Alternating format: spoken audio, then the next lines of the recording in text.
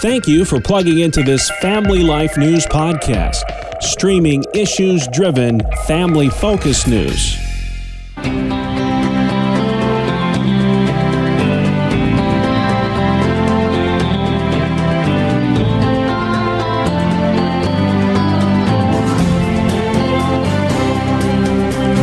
And welcome back to another edition of Issues in Education. Mondays, during the Noon Report, we give you a front row seat to all that's happening in the classroom with Dr. Ralph Kerr at the Teaching and Learning Institute. Ralph, welcome back to the program, sir. Hope you're surviving the bleak midwinter, I think is what they call it. Thanks, Bob. Good to be with you again today. Well, there is so much to talk about this week. We'll try to do it in 5 minutes or less, so strap in. Here we go. We'll begin in the Commonwealth of Virginia. You know, Ralph, this is what I consider to be the birthplace of the parental rights in education movement, given what we saw last year in Loudoun County and all the scandal there. But there's a new scandal. This has to do with National Merit Awards. 17 school districts in Virginia failed to let students know that they had won, and that cost those students thousands in lost scholarships. What's going on here, Ralph? Well, this is just atrocious what's going on, and that is the school districts failed to report student results on the National Merit Awards. I believe they did it because they didn't want anybody to feel badly if they didn't score as high as some other students.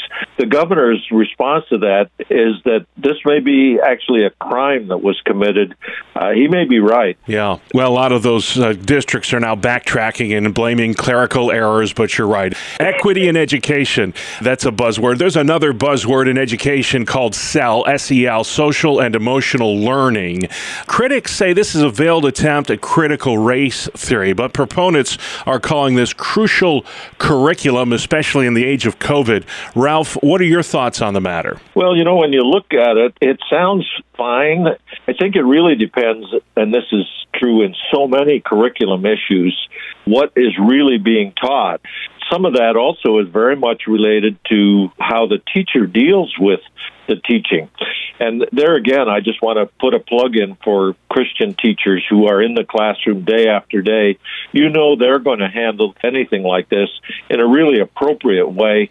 If parents are concerned about it, then they need to be talking to the board and to the school leaders about what's really involved in it and get to the bottom of it. Yeah. You mentioned boards. This year in Pennsylvania, I think in every school district in the state except Philadelphia, all the school board seats are open seats, so there's going to be a mad dash to fill those seats. There's a group that's calling itself Education Voters PA.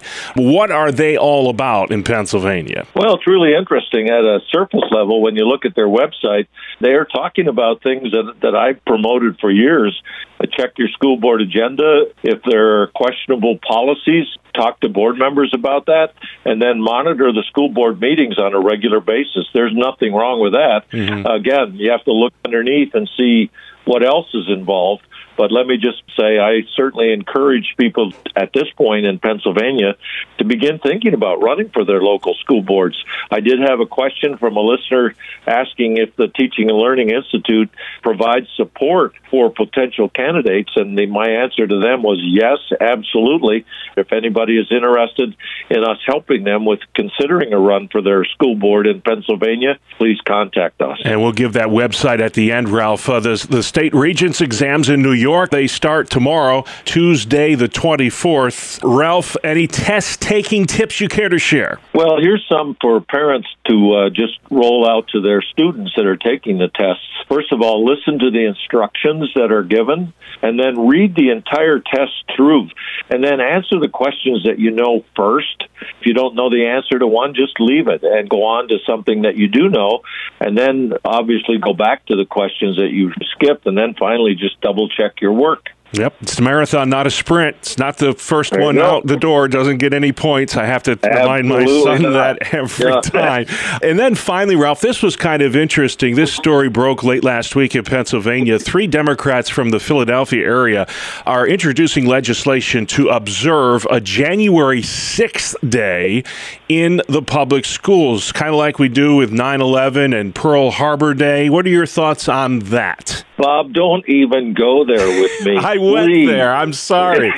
This one demanded the Ralph Kerr reaction. Yeah, well, here's my reaction. There are so many questions about what really happened on January 6th and what should have happened and who's responsible for what happened and who's responsible for what didn't happen. I can't see that going anywhere. I certainly hope it does not. Yeah, and I think you're right. Already the Senate is saying that is dead on arrival, as they say. Hey, you mentioned the Pennsylvania listeners and all those open seats this year for school board. Christian, dear Christian, if you're listening, you want to serve your community, there's no better way. Ralph, you have a website to help them on their way. What is that, sir? Thank you, Bob. We have a bunch of videos on that website, and it's simply whyrun.org, whyrun.org.